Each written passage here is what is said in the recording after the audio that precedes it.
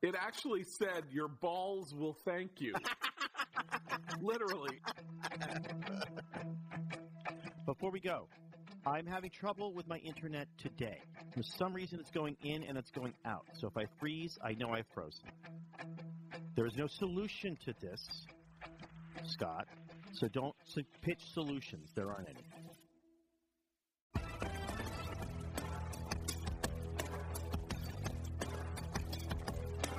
Hey, it's another edition of GLoP Culture. I'm John Podhoretz in New York. Elsewhere in New York, but maybe only for 24 hours, Rob Long. Hi, John. Hi, Rob. I gather that you are departing. I'm taking a little sojourn. The Big Apple.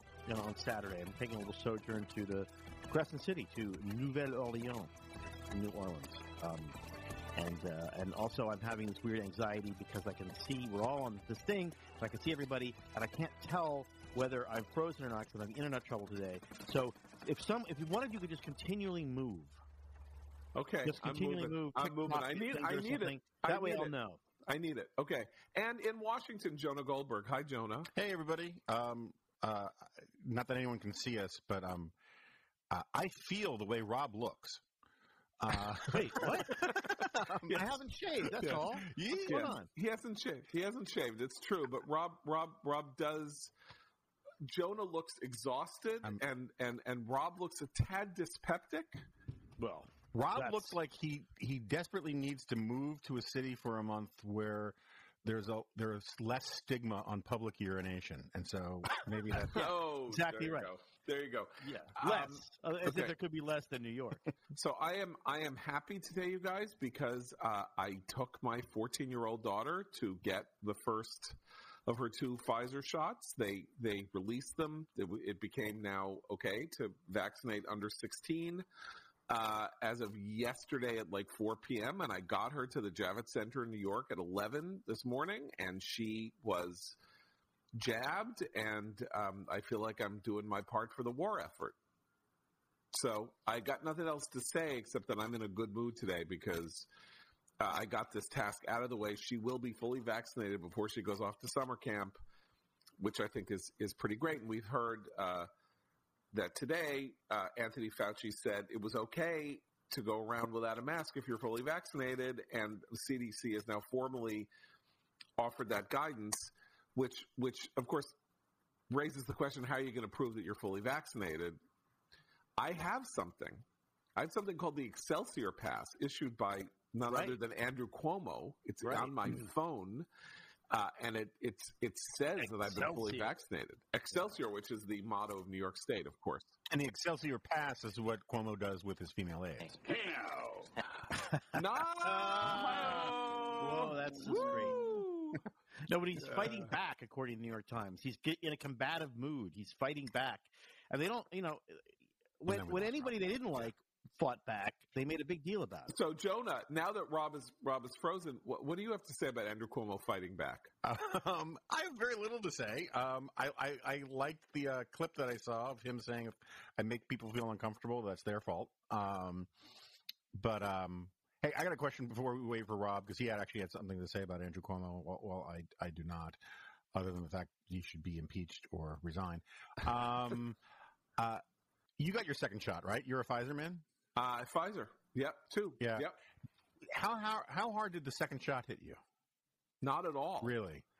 Because neither shot hit me, neither shot hit my wife, and neither shot hit my 16-year-old daughter. Like, they were both all fine. None of us had any. So the second shot really messed me up. What's going on now? Yeah. Okay. So the second shot really messed me up, and it took me days trying to figure out how to explain it to people what it actually made me feel like, and I finally settled on. It made me feel like I took a red-eye flight from Singapore, upon which I drank way too much. You know, that jet lag, hungover, just almost narcoleptic feeling. Yes, Tuesday. Yeah. Rob, as you know, Rob is a hero because he had COVID, so he is a COVID hero. Yeah. But I'm a COVID you hero. have been vaccinated despite the fact that you had COVID? Yeah, I did. I got vaccinated. Because I wasn't. So you're a hero there too. I'm a hero there too. Let's not start counting the ways in which I'm heroic, but I did because I wasn't going to, and then I got a push alert from my doctor company, the big company, and they said, "Oh, you can come in anytime you want and get a vaccine." And I said, "Okay, well, I mean, how about Tuesday at 10:30?" I'm like, "Yep." So, like, this thing that was supposed to be so difficult, everybody's freaking out about it. Sort of my larger problem is that we spend a lot of our time in this culture worrying about a hypothetical thing that might happen in the future if other things aren't happening. And so Governor Cuomo, the worst governor in America next to Gavin Newsom, spent a month worrying about what might happen if the wrong people jumped the line and got a vaccine who didn't really fully qualify. They spent a month worrying about that. And the truth is that a month into that, we had more than enough vaccines, so many so that a COVID hero like myself could go and get a vaccine. Okay, but here's the thing. So that's my thing. When this was first starting, and my parents are in their 90s, and I was trying to get them a vaccination appointment, and of course, what happened at the beginning of the pandemic was that the country was Alec Baldwin. It's like, we've got the vaccines. They're the Glengarry vaccines, and you cannot have them because we're saving them for the front-facing workers and the this and the that. And you're like, it was more like boarding a plane where they got American military personnel in uniform, all those with small children. Yes, our premium Sky Plus Platinum 1K members. Right. Anyone? And then the people in Group 1 thought that I was going to get on first, but no, you're going to get on 9th. But this is the whole point, which is like, so there was everyone 90 and over gets one, and then your parents are like, well, what are we, chopped liver? No, but it's like we have to we have to make the virus scarce. That the initial impulse was the idea that if we don't make it scarce, everyone is going to try to get it, and then no one will get it. And it turned out that was exactly the wrong way to go, right? Which is important because it is the government impulse, right? Which is like, to think too much. Get everybody to go into one line, whereas of course probably the thing to do is to set up 6 lines, not one. But it's like, but that's the best way that I think to do it. I think, and maybe when the zombie virus comes, they'll do it this way. But I think the smart way of doing it would have been, in retrospect, sort of like, remember the beginning, supermarkets had this thing that old people could shop from like 7 to 9 a.m. and then anybody could come. That's what they should have done, is they should have said, vulnerable people, whatever, you get first dibs the beginning of the day for 2 hours or 3 hours, whatever, and then in the afternoon, anyone who wants to come down can come down. And that would have moved things so much faster. But I think that ultimately, all that's true. I agree. But I still think that the problem is this bedrock problem, which is that people don't want to say things or do things if they think that your reaction will be something that they don't want. So we're all up in each other's psychological grills now. I don't want to tell you the truth about masks because then you might do a thing and you might react wrongly to it. And we spend so much time basically arguing in bad faith, because that's what bad faith really is, right? That we waste all this time and we drive ourselves insane. I mean, I know Governor Cuomo is the worst governor in America, but they still spent an enormous amount of brain power trying to figure out a schedule of punishments before they jabbed one person.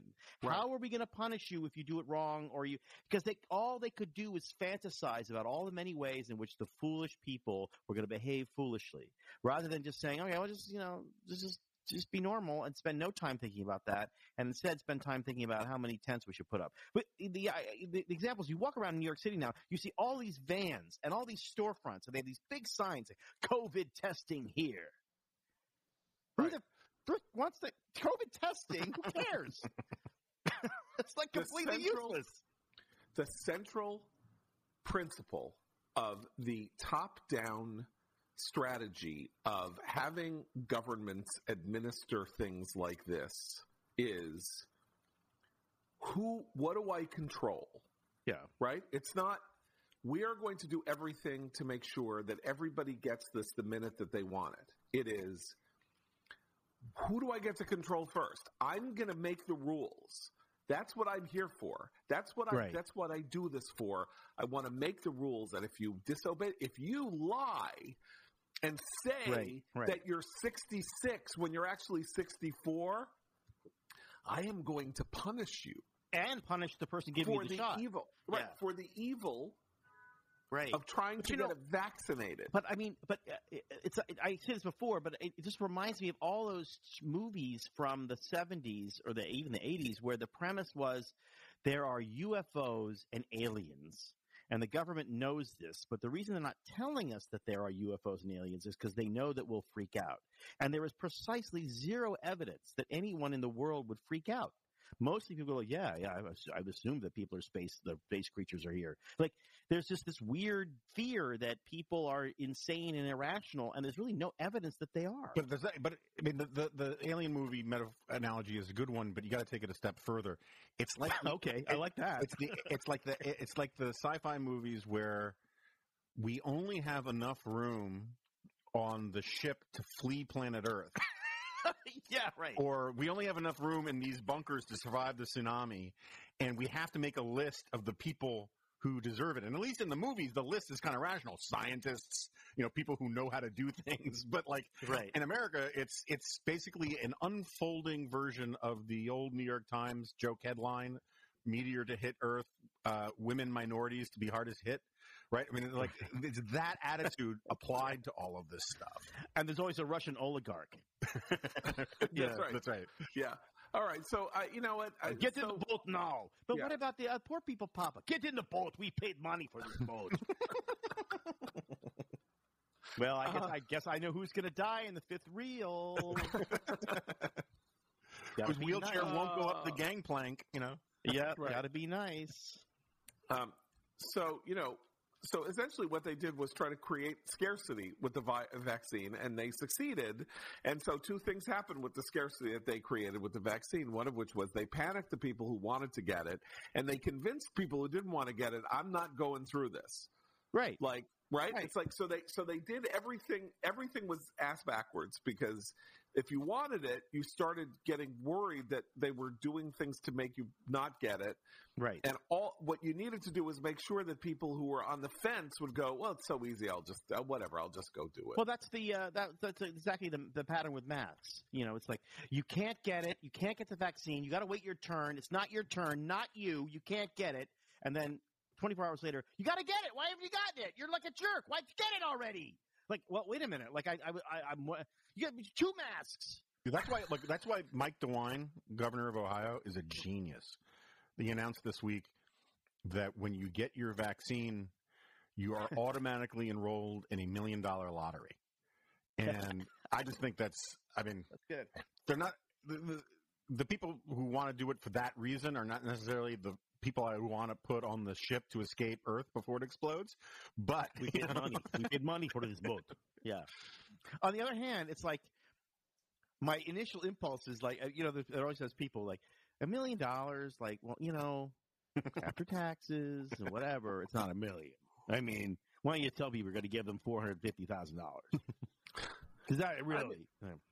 Okay, so the government did that and screwed it up, and the other thing that happened in the last couple of weeks is that the guy, or whatever, is that Biden and the Democrats decided, not the last couple of weeks, they were going to spend, $2 trillion and propose another $4 trillion of spending on top of the $4 trillion extra dollars of government spending that were committed to in 2020.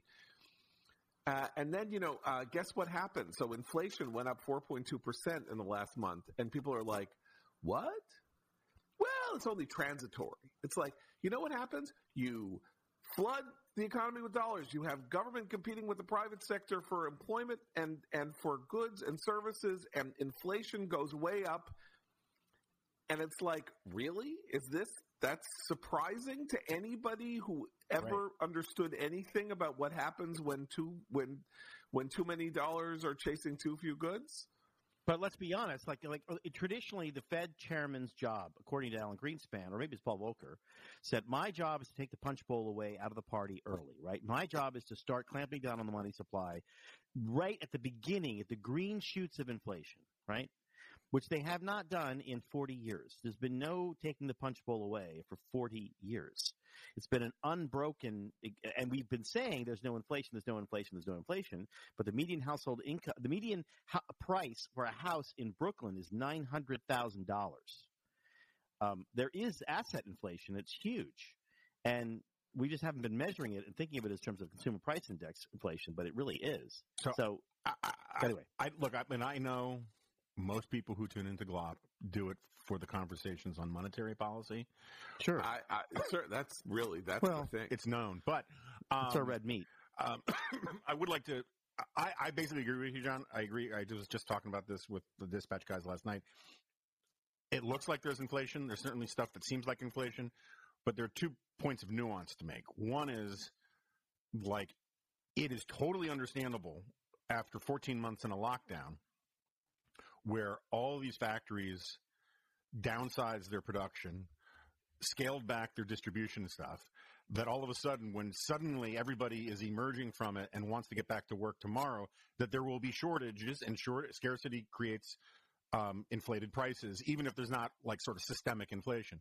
The other thing is inflation's weird, right? Inflation doesn't actually have to exist for you to get inflation if people are worried about inflation. It's like a run on a bank.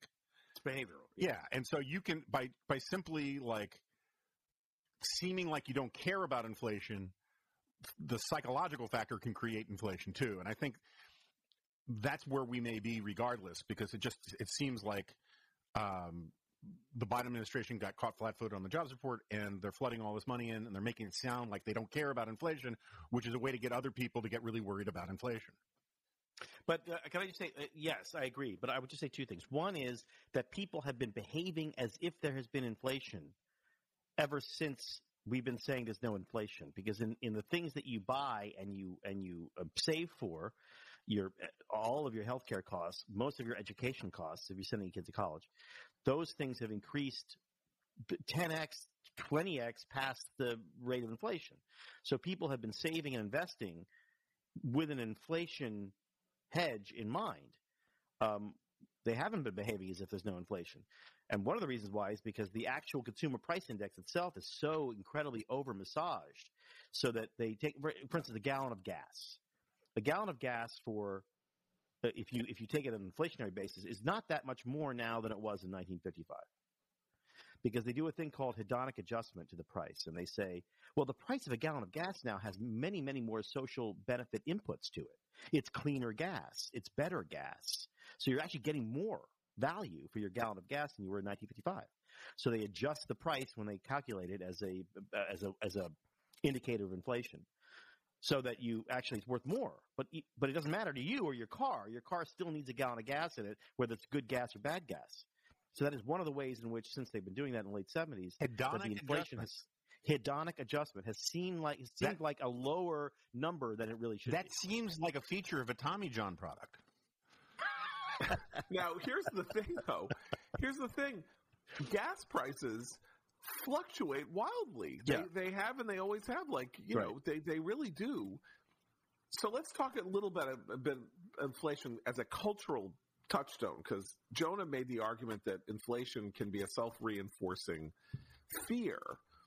But there is also the simple fact, those generally involve panics or runs on things or stuff like that. I mean, Rob, as a veteran writer for television, but younger, but somebody who got involved in writing for television after inflation was killed in the early 1980s, right? Mm-hmm. By Paul Volcker. So I'm a teenager. I'm growing up in the United States in the 70s. Every sitcom about a middle-class family had running jokes, gags about inflation. Romano would walk into her apartment in Indianapolis on one day at a time, divorced woman with 2 daughters, carrying bags of groceries, and she would make jokes about how much bread costs today.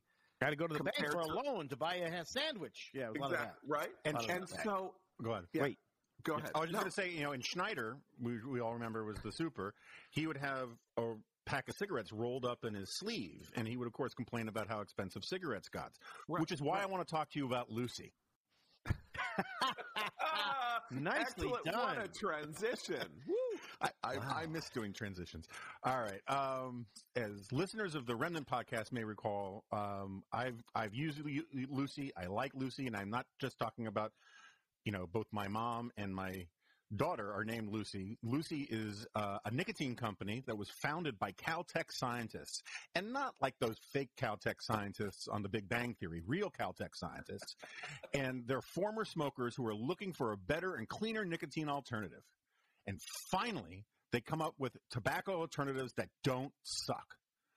Research and developed for 3 years to be made for people, not patients, Lucy has created a nicotine gum with 4 sweet milligrams of nicotine that comes in 3 flavors: wintergreen, cinnamon, and pomegranate. I prefer the wintergreen. Lucy also has a lozenge with 4 milligrams of nicotine and cherry ice flavor. Each one tastes great. It's convenient and discreet. Products can be enjoyed anywhere, on flights, at work, on the go, in line for a vaccine shot, or even in the gym. This is the real deal. A subscription to Lucy comes directly to your door each month. It's so simple, and you don't have to leave your house because Lucy has delivery down. If you've ever tried to quit smoking, you know how helpful these alternatives can be. They can make all the difference on a night out when you're trying to stay smoke-free. So get rid of your cigarettes, unplug your vape, throw out your dip, and get some Lucy nicotine gum or lozenges today. GLoP Culture listeners go to Lucy, that's Lucy, .co, not .com, .co, C-O, and use promo code GLoP to get 20% off all products on your first order, including gum or lozenges. That's lucy.co, and use promo code GLoP at checkout. We thank Lucy for sponsoring today's episode of GLoP. Boy, that was you're good. really good at that. That was so good. Oh, thank Why have I been doing the ad I don't know. reads? Like you're so much better at it than I am. Because I prefer That you to was do it. amazing. Because you believe in the product. You believe in the product. That was amazing. It is funny when you Seriously. actually have a I'm product just- you don't believe in and you have to sell it. It's very painful. It's, Yes. But that never happens. None of my sponsors. I love all my sponsors. So No, Yes. of course. They're all wonderful. Yeah. Rob, what's it like? Rob, what's it like to? No, but Rob, what is it like to pitch a show that you don't actually care about? Have you ever done that? We used to. I don't think I've ever pitched one. Oh, you convince yourself you do care about it when you do it. I mean, you can't go in. I can't do it if I don't. I mean, I may be wrong. I may be lying to myself, but I don't think I can do it if I didn't really believe it. But we used to do. We used to imagine. Rob, hold on. Yeah. I know you pretty well. I've heard you speak about the role that Filthy Lucre plays in your life. An important role. We've discussed before what me and my friends call the Sid Goldberg rule, which is that anything that doesn't violate your morals or your principles has a price. And are you telling me that you could not enthusiastically pitch a show if you thought it was going to give you those sweet Law and Order ducats? Come on, I think you could. I think you could do it. Well, no, I mean, I guess yes, I agree with you, but I would just say that I couldn't go into the room to pitch the show unless I had convinced myself, lied to myself, believed my lies, sold myself first on it. Like I couldn't go in there not believing, even if it was a lie that I was telling myself that I believed that this is something I really care about. Couldn't you boost your enthusiasm? Couldn't you replace, sort of like replacing the idol in Indiana Jones with the bag of sand? Couldn't you replace your creative and artistic enthusiasm with raw, unbridled greed and pitch it because you're saying, I know that I don't like this show, but I think it's going to make a lot of money? Well, but again, this is tautological. If I thought it would make a lot of money, I would like it. Okay, there you go. See what I'm saying? That's what I'm getting at. Fair enough. Okay. Yeah. So I mean, but I may not. In looking back on it, I may think, God, why did I think that was going to work? Because I've forgotten that I thought I was going to. I was walking into the building. I thought this is it. The next time I walk in here, they're going to be kissing my ass because I'm going to be like a very.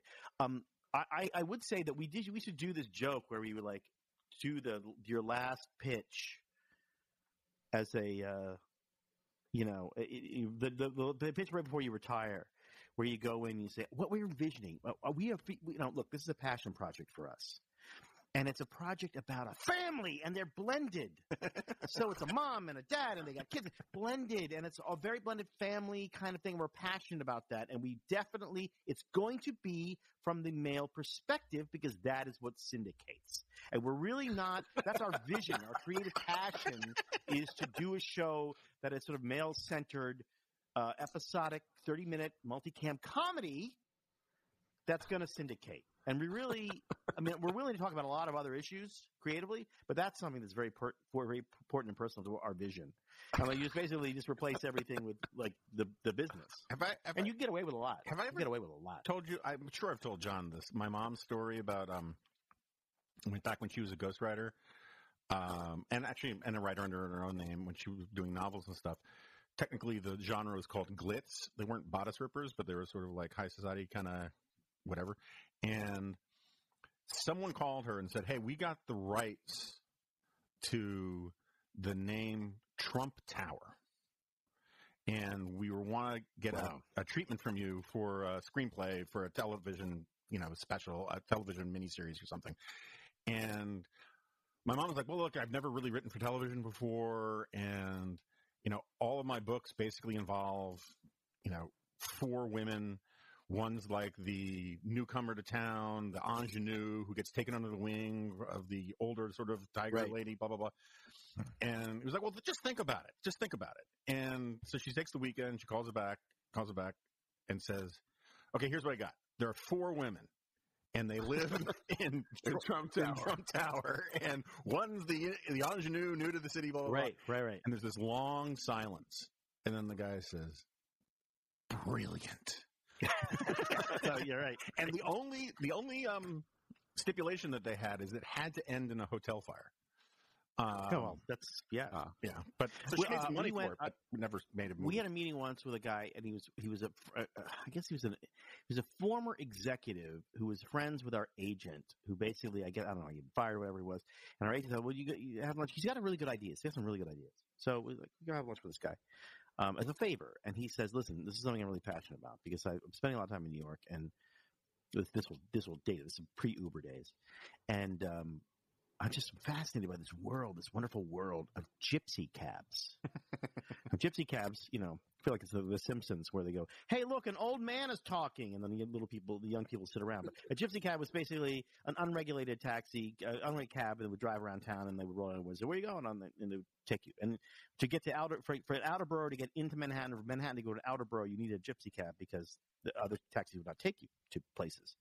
So he's like, just this world of gypsy cabs and like the people who their lives and the things that their wants and their dreams, and they all kind of come together in like the depot where the gypsy cabs are all together. And we're like, well, okay, is that taxi? That's taxi. Yeah. He goes, no, it's totally different from taxi. Because in taxi they had medallions, they're yellow cabs. These are gypsy cabs. And we're like, well, the thing about gypsy cabs is that they don't have a depot. They all work for themselves. They just drive around in their car. And he said, well, okay, well, all right, fine. I get it. But this is like gypsy cabs that do go to have a depot. Like, well, that would be taxi. Because no, it's not. It's totally different from taxi. Like, well, no, every time we finish the sentence, it's taxi again. And then so we had a nice lunch, but it was like, well, what are we doing here? And then our agent called us and goes, yeah, he said you were really resistant to his idea. But it's freaking taxi. I'm not resistant to it, but it's called what it is. Well, I think it's depot. They're gypsy cabs. I guess Uber, you're right. I hadn't thought about it, but Uber completely got rid of the gypsy cab, which is an example of like technology solving political correctness problems for us. Because if Uber never came along, would we have to call them Roma? Or Roma cabs? Roma cab, yeah, right. Yes, a Roma cab, exactly. Yeah. And Uber solved other problems in New York City, which is that taxis would not go to Harlem. They would not go to the Bronx. If you were there, you could not get picked up there. And now, of course, you can. the analog to what you're talking about here is this question of whether or not you can be passionate about something that you do solely for money, right? Now, most people think, okay, well, I work for money, so I'm doing this. I do have to say that when I take on, in my life, when I've taken on writing assignments solely for money, terrible. That is like drawing blood from your own body, without a needle. It is, and I don't really know why. Because in some sense, it should make it a lot easier, right? You're doing it for the money. You need the money. You need the money to pay bills. Often it's a lucrative assignment. That's why you took it. So the money is good.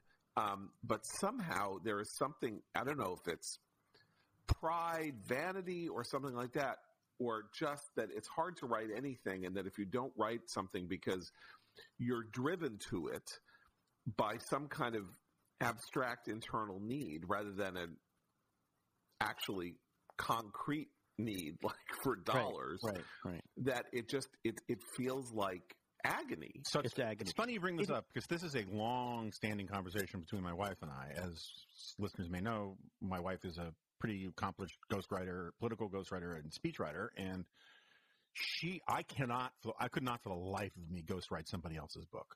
I'm just not wired that way. I couldn't change my voice to somebody else. It's one of the reasons I wanted to stop being a television producer, is I hated writing scripts for, I produced this PBS show, writing scripts for somebody else's voice. And it wasn't purely an ego thing. It just, I didn't enjoy it. Yeah. It's a skill, and some people have it and some people don't. And it's just weird. I think we've self-selected. One of the reasons why, John and I talked about this for years, about one of the defining things that makes it possible to be a columnist for a career is just stick-to-itiveness. There's just an enormous number of people who are really good writers, and they have interesting things to say. They just can't do it twice a week for 20 years. And and the people who are left standing are the people who just have whatever that misfired gene to do that. And then there are other people who see writing as something they still enjoy and all that kind of stuff, but it's from a different part of their brain. It's a different trade craft, and sometimes the two just can't overlap. It's very odd for me because I found speech writing, which I did both. Was a presidential speechwriter, and then I did a lot of sort of corporate speech writing for a while. I found that very easy because I understood that I wasn't really the author of it, that I was ventriloquizing somebody. And so there was some part of me that had no authorial pride in what I was doing. Maybe people who do this in a weird way, because it's what they do, of course, all of that energy and passion goes into that work, and they therefore will defend it territorially. But because I also wrote under my own name, I was able to separate the emotional feeling of writing in my own name from the emotional feeling of writing essentially pseudonymously or anonymously for somebody else. It's when I write for money, but it's me, that I find it really difficult. But that just may be a freakish quality of my own makeup. I think for me, here's what I've noticed. I've noticed that for me, the older I have gotten, the harder that is. Mm-hmm. And so the older I am, the harder it is just in my actual work. It's just harder and harder to say objectively this show idea or this series or this whatever is a funny idea and interesting, and I objectively realize it to be a good series, but I still can't. I can't sit down and write it. I don't know how to do that. I know how to midwife it. I know how to produce it. I know how to give somebody notes on it, but I can't do it myself. And I'm actually at that point right now in my career where I feel like I can never do that again because I just don't have the energy. It's really just a matter of energy or ability to sort of sit down and do it. I only have one topic now, and that's me. Well, I have friends. So I have these friends, the very, very successful commercial writers. Two in particular. So Harlan Coben is a friend of mine, and Jonathan Kellerman and his wife Faye. So three of them. His wife Faye Kellerman. These are all are pretty good friends of mine, and they have a life that, on the one hand, seems to me to be sort of bizarrely ideal. they produce books in a kind of assembly line fashion. Yeah. They have a deadline every year. They have to hit it. There's a whole publication system schedule that depends on them producing a book every 12 months. Book comes out, jackets look the same, this happens, that happens, then there's a paperback, there's international sales, there's sales to all this. It's a kind of machine. Right. And it's kind of impressive, right? So, and they work, and they therefore write in a kind of assembly line way. They have to produce it, they have to do this, they have to do that. I envy that, and I think, oh my God, that would be so wonderful if I were that kind of writer, because there's a kind of weird discipline that hits you, right? A kind of weird externalized discipline. Right. And so you don't have to, it doesn't have to be self-created. On the other hand, it is self-created because they're writing books, and the book that they wrote is the only book of that sort that will ever be written. But they're also following a formula, but it's also a formula that they've created and all of that. And I envy that, but I can't do it. Like if I could have done it, if I could have done it, I'm now 60 years old, I probably would have been able, I would have done it by now, but it's too late for me to try. Yeah, it's too late for you. It's definitely too late for you. And part of it also, though, and this partly goes to why I've turned down some generous requests from Pod to write for commentary in the last year, other than the fact that I've been crazy busy, is I find it harder and harder to write an assigned topic. So it's not the money, right? I mean, I like writing for commentary, and like when John does it, at least John knows who I am and thinks of topics that are like in my wheelhouse. But 20 years of National Review, there was also just like there were great ideas for an article, but it just wasn't me, and right. And that may be the sort of corollary to, it's not really about the money part. It's just that you're taking an assignment that didn't organically come out of your own head. That's the problem. But if you're disciplined, I mean, I remember like the story of James Patterson, who's one of the most successful novelists around. But he was a very successful advertising career. He was chairman of J. Walter Thompson. He was the person who brought us, Have It Your Way and a few other things, and Herb the Nerd, who, if you remember that. But he wanted to be a novelist, so he would get up in the morning, 5 in the morning, and he would write novels. And he wrote like 16 or 17 of them, and they were terrible. They're basically versions of what he's written, what he keeps writing now, serial killer and people like that. But he just had to figure it out. And so, but he had this kind of like absolute drive in the middle of a very stressful job to do this. And so what he did was he simply didn't waste any time on the niceties of these books. He just tried to get them down because I think what he thought was, if I just write the pages, if I could just prove that I can negotiate the 200 pages, 250 pages, or whatever it is, then that'll make me feel more confident. But what it meant was that he didn't spend any time thinking about names of anybody. And so he would just use names of people in his job. And they suddenly discovered that depending on what your namesake did in his book showed you what he really thought of you.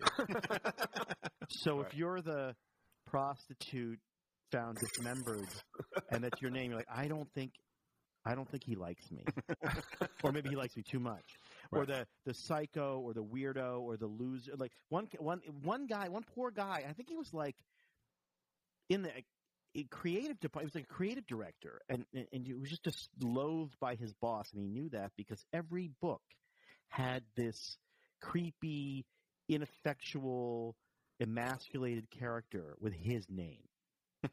And then eventually, he becomes a big writer. So I'm wondering about something, you guys. I'm watching a show on Netflix called Imposters. Oh, I have no idea why I'm watching it. It's one of those things that sort of popped up and called Imposters. Well, I'll tell you why. It's a weird reason. So I noticed that the star of Imposters is an actress with a very, very Israeli name. Her name is Inbar Lavie. Her name is Inbar Lavie. So I'm like, Inbar Lavie? Like, that's like a name that you're pronouncing backwards. Right. So, yeah, Inbar Lavie, I click on the show, and there is Inbar Lavie, who is gorgeous. She's some sort of like 30-year-old gorgeous hot woman, and there's a sort of love scene that begins the show. And she's speaking in a French accent, and I'm like, what's going on here? I look up in Bar-Levi, born in Tel Aviv, raised in Tel Aviv, came to America when she was like 17, starts speaking in a totally fluent American accent, fascinated by this. So I start watching the show. Like, what's the story? Because she's obviously like 30 years old. She grew up in Israel, speaking Hebrew. I love the fact that you feel that you need to come up with such a bizarre justification no for what is in fact softcore porn. It is not softcore porn. Day, I'm now going to tell you. Daydreams. Hold on. And I'm being nice when I say hold on. So this is a show. This is an incredibly fun show about a con artist because I love those shows. She plays a con artist, and her con is that she becomes the ideal girlfriend to guys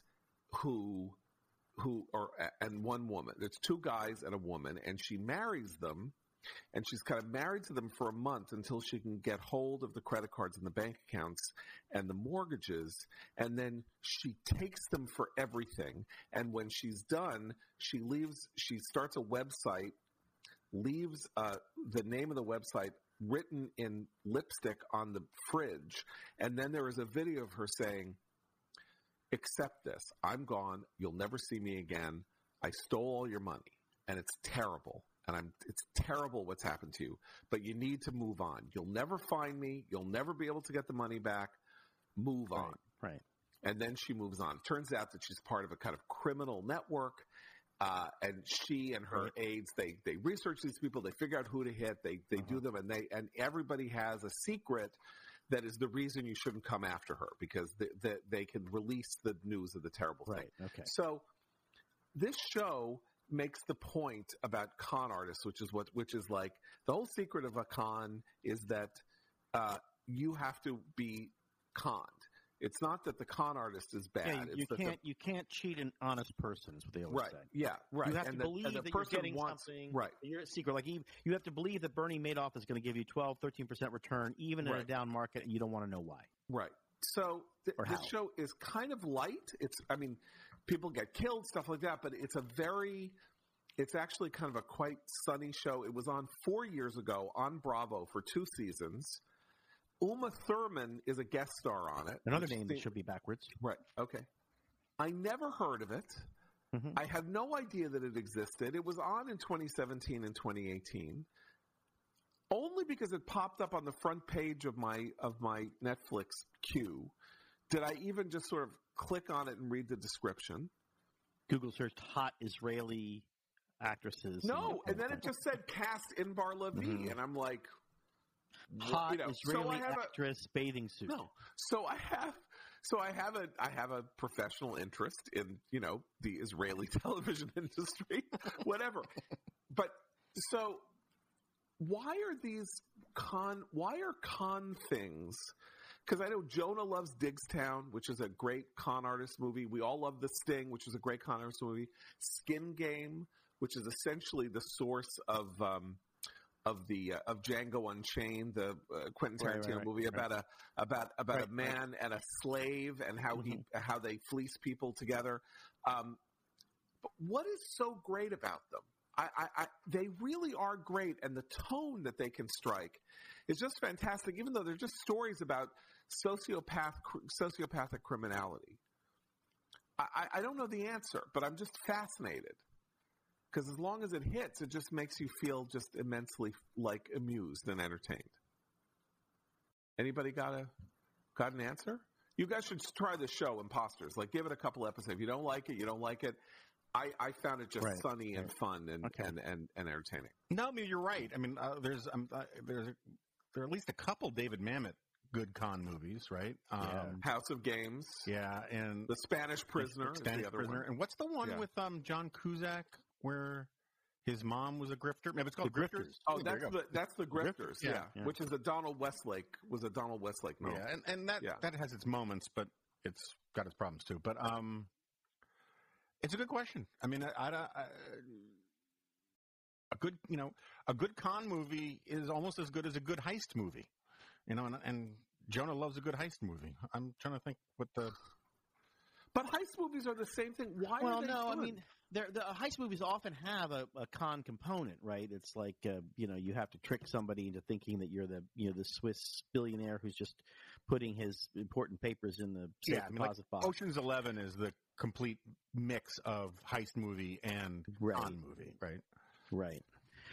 What I think what's interesting about them is that like everybody. I mean, it's a temptation. I mean, classic con is a temptation con, right? So the classic con is, if you do this for me,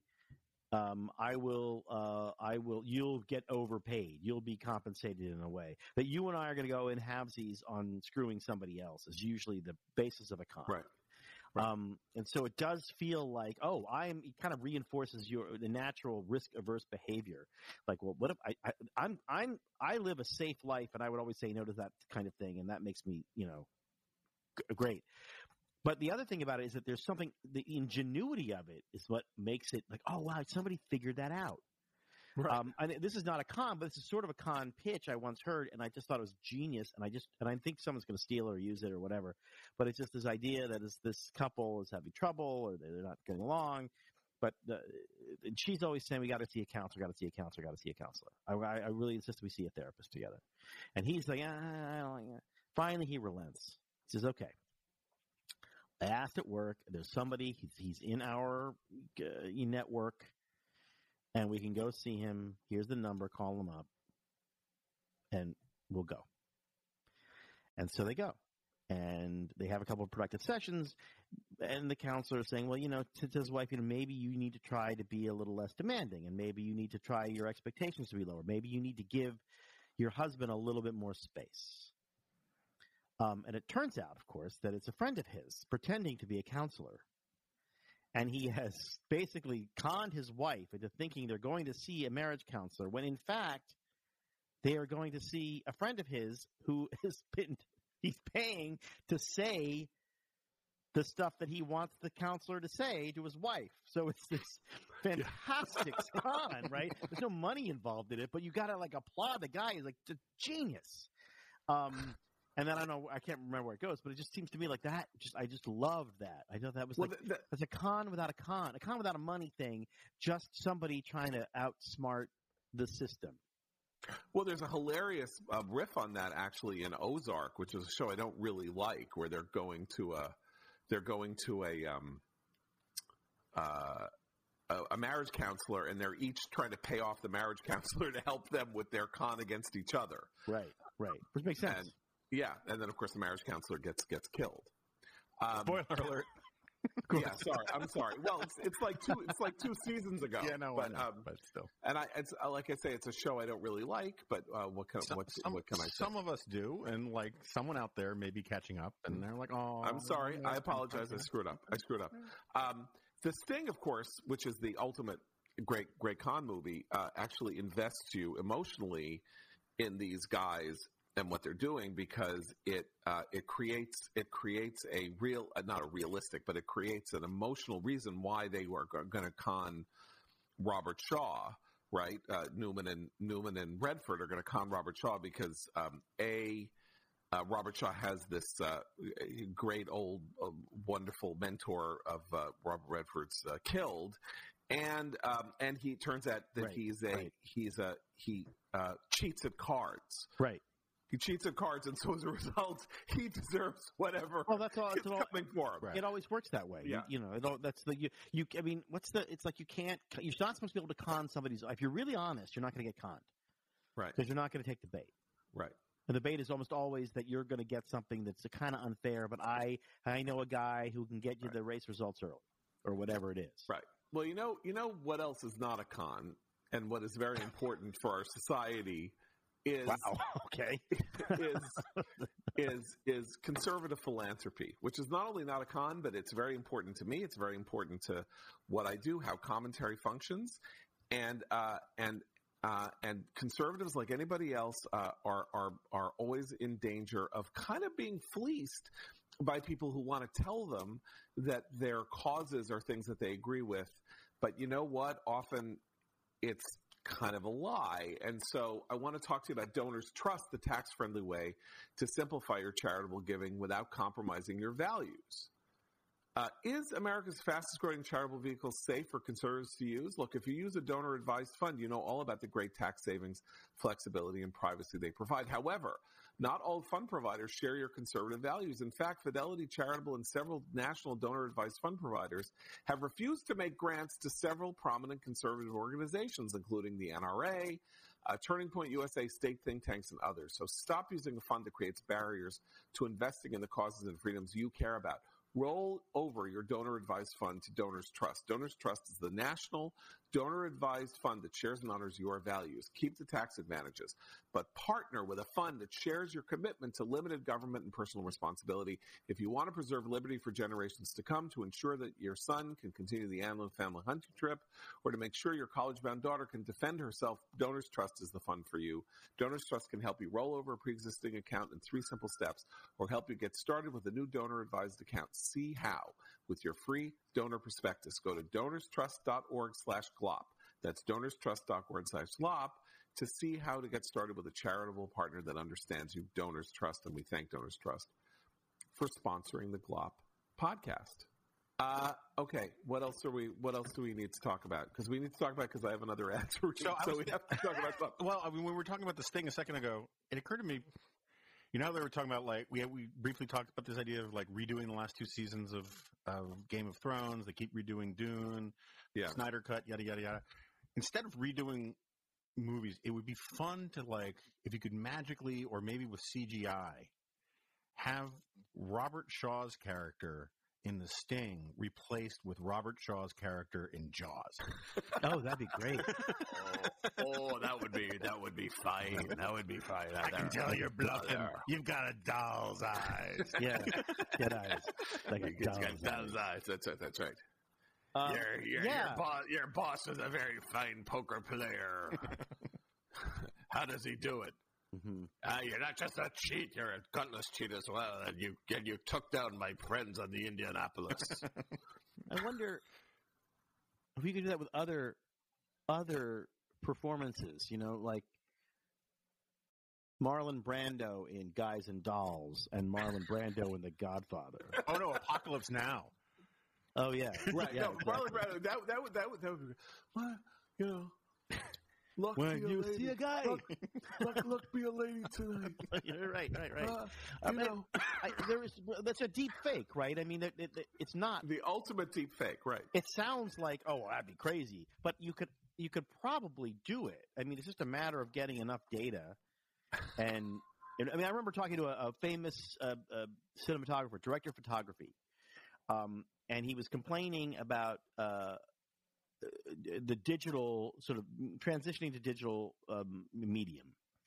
But what really bothered him was that the truth is that when you're filming or you're recording something, and it's called capture. When you're capturing a digital image, the idea is to get as much information about it as you can.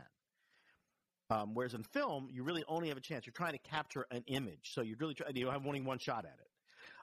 But in the digital world, you're supposed to capture as much information, which means you should really light things for information and not light them for atmosphere, because you add the atmosphere later. You paint with the atmosphere later digitally. But that takes all of the on-set art and prestige of a cinematographer and just removes it. Mm-hmm. Because, like, we don't need you. We just need you to make sure everything's got to be lit like the surface of the sun, like one of those old Whit Thomas sitcoms, you know, like the Golden Girls, where everything was incredibly bright. There was not a shadow in the place. Yeah. And the idea there is like, well, because I can put a shadow there later, but I need to know what was there.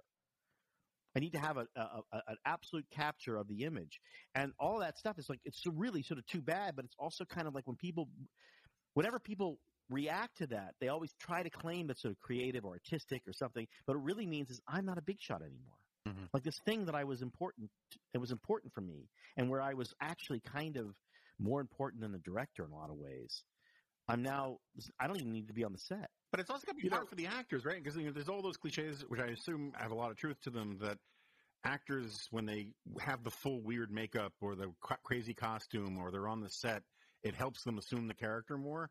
And so, like, the ambiance of appropriate lighting, I would think, would work the same way. And, like, being essentially on the planet in Star Trek where the light kills the flying vomit and makes Spock go blind would kind of ruin the I don't know the reference.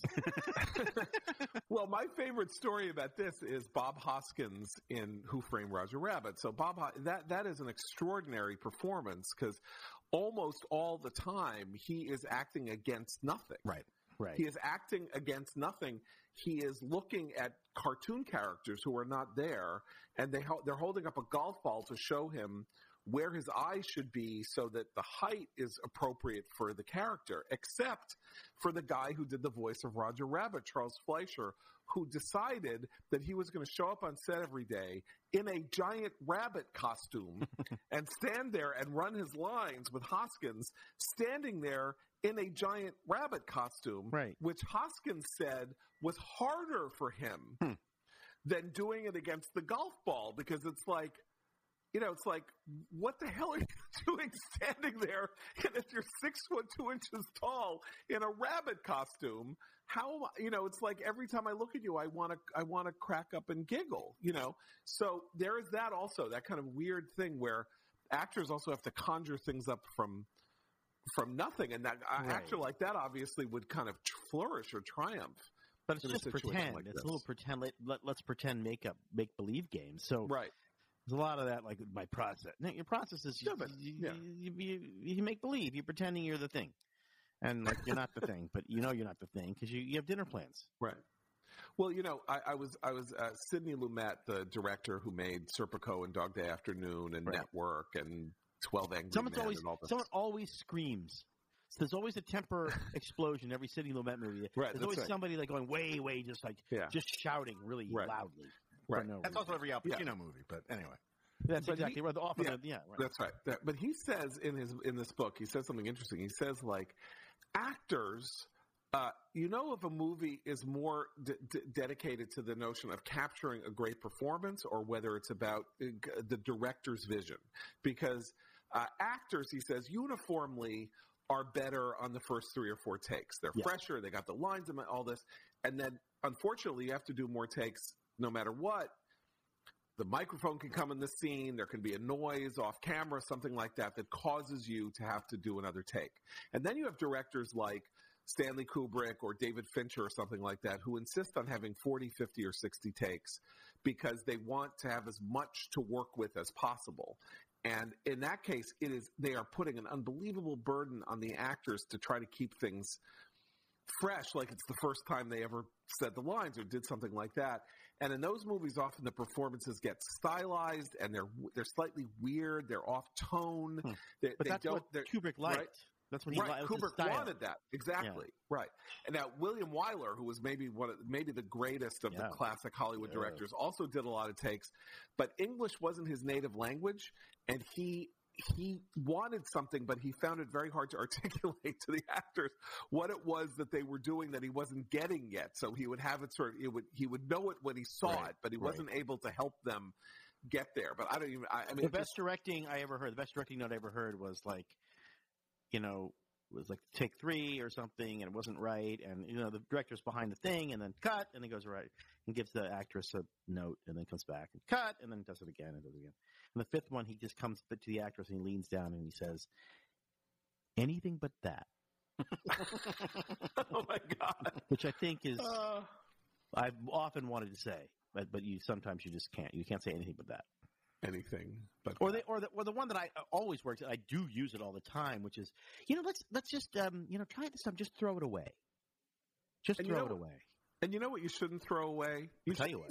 There are things you should throw away because it's time for some spring cleaning, right? Yeah, sure. But how to? How can you do such a thing? It's time for some spring cleaning. So what you need to do is toss out your old flannel winter doldrums and self-doubt. Step into comfort and a fresh new you in new Tommy John longwear and pajamas. When you start every morning in Tommy John loungewear, you're that much more comfortable, so you can do everything better. I believe I said Tommy John longwear, and I was supposed to say loungewear. So I'm going to say it 3 more times, loungewear, loungewear, loungewear, so I don't screw Tommy John. Okay. That's why Tommy John doesn't have customers. It has fanatics. This spring, start lounging like a pro with Tommy John. Tommy John loungewear and pajamas are guaranteed to fit perfectly with comfy, non-pilling micromodal fabric, which means no lint balls or fuzz, and luxuriously soft tri-blend fabric with 4-way stretch.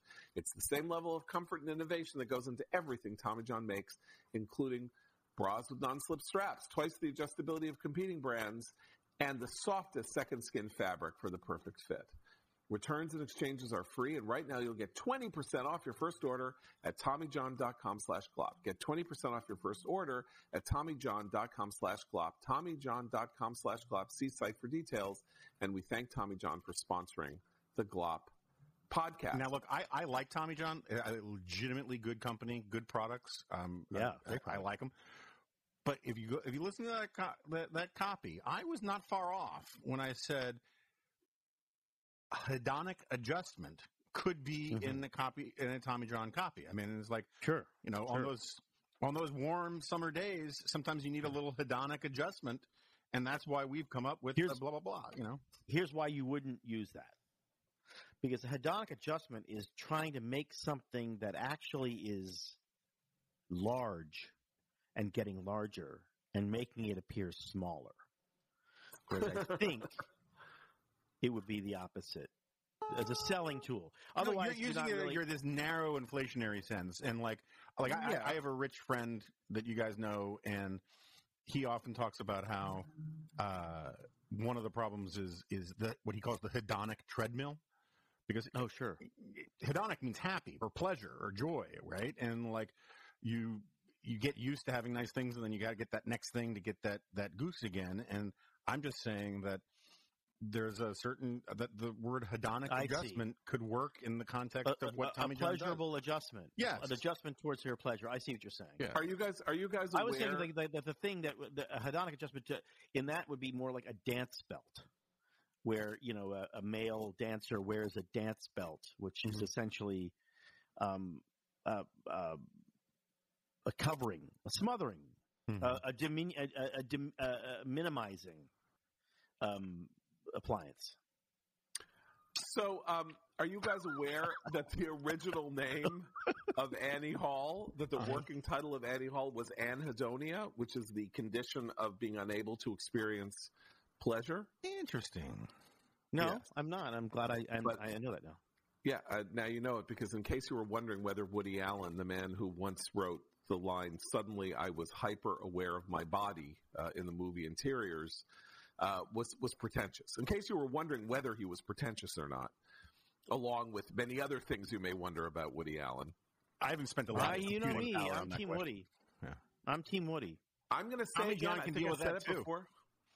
I think I've said this before on the podcast. His memoir, which came out last year, apropos of nothing, the first 150 pages of it are a near masterpiece. Delightful. I read it, and I wrote a piece about it for this magazine from Australia called Quadrant.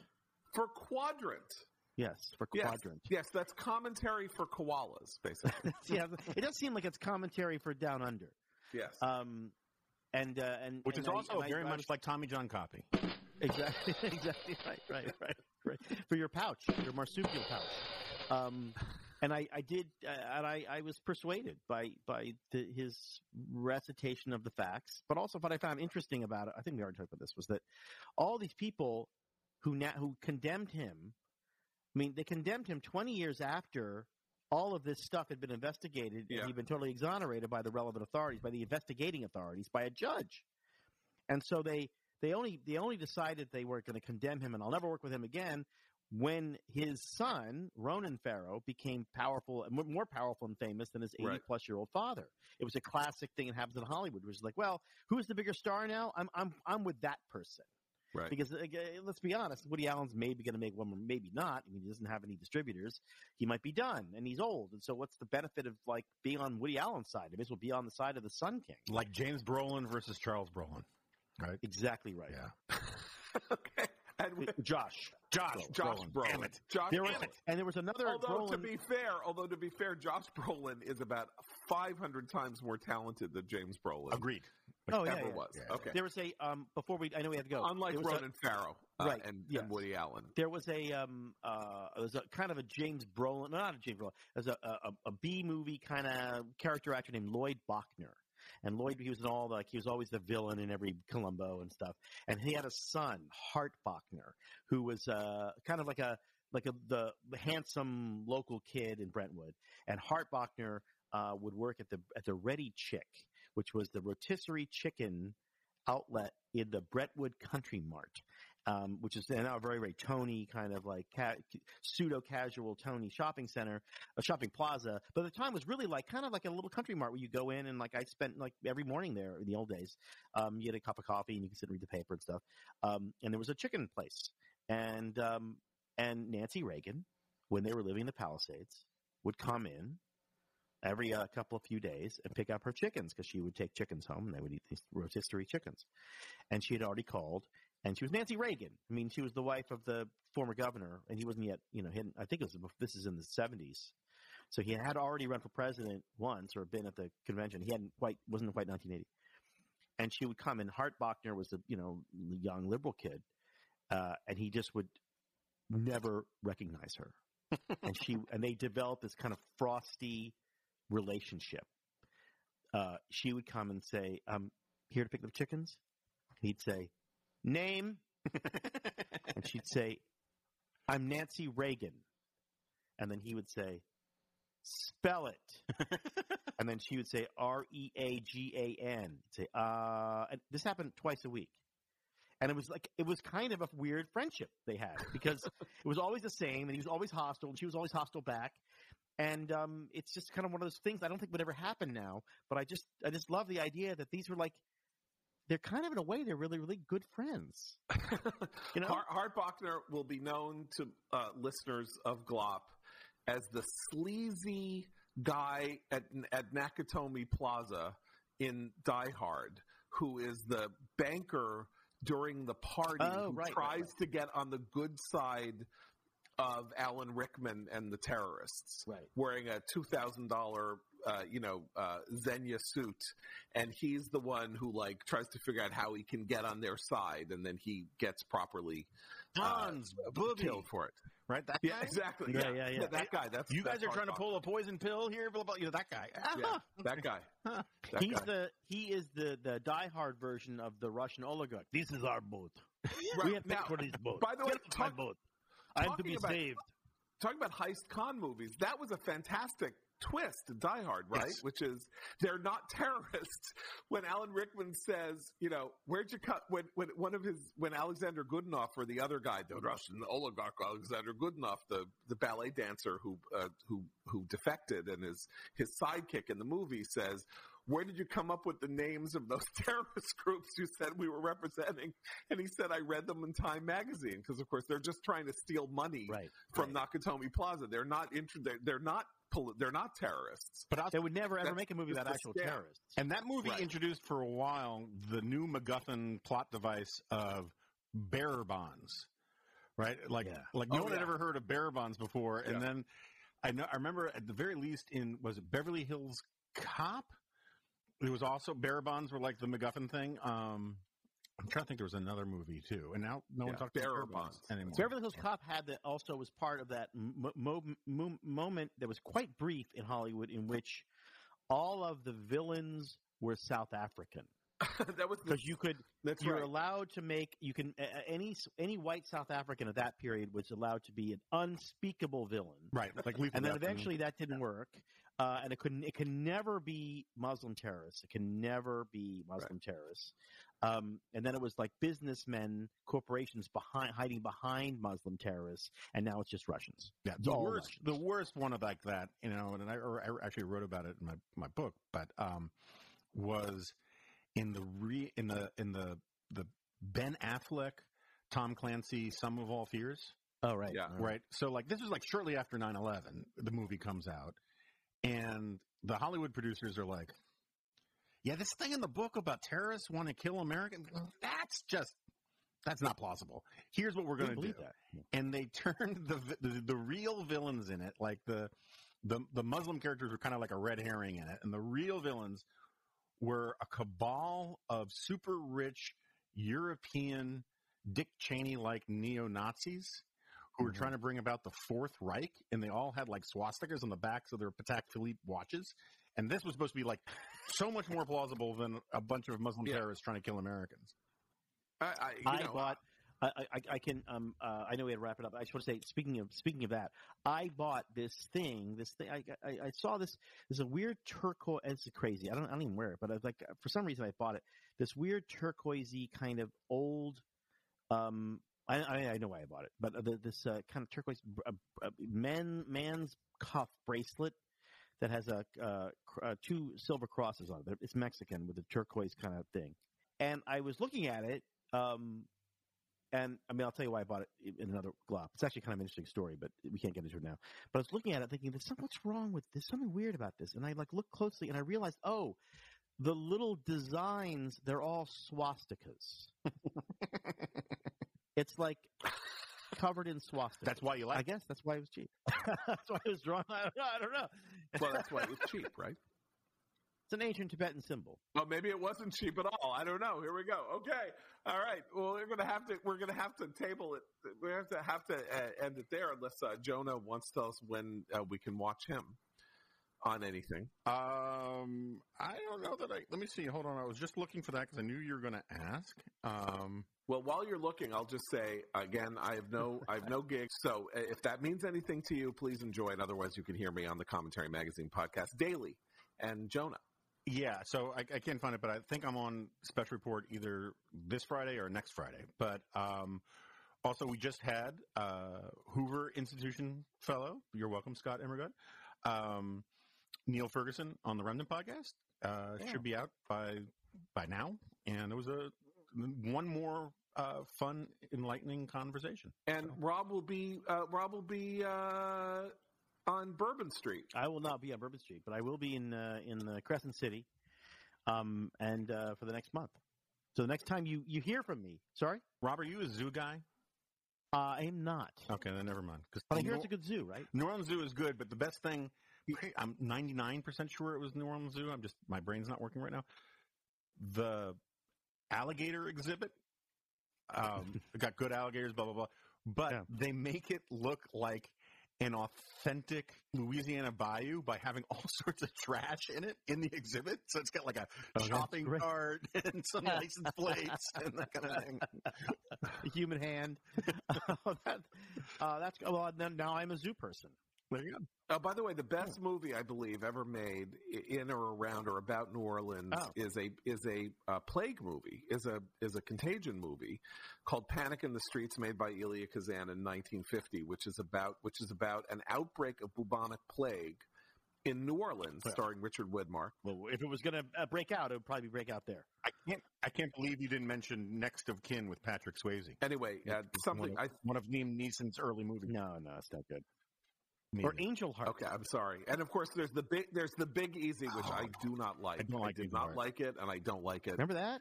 I didn't like it either. I didn't understand it. And then didn't understand a word of it. Yeah, I didn't like that. But Princess and the Frog, excellent New Orleans movie, Disney cartoon, delightful. Anyway, so Rob will be there, and we'll be back to you in a couple of weeks. Thanks so much for listening. See ya. It was very, very heartfelt. Here.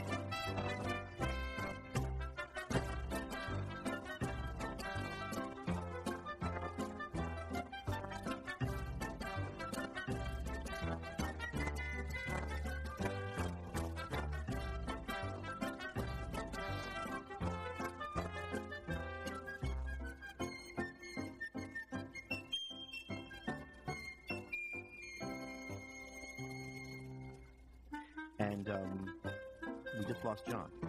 Did you hear John? I wouldn't say we lost. I wouldn't say we lost him. Okay. Well, I'll finish this anyway. Oh, there's John. Okay. I have a thing I want to ask think tank assistants.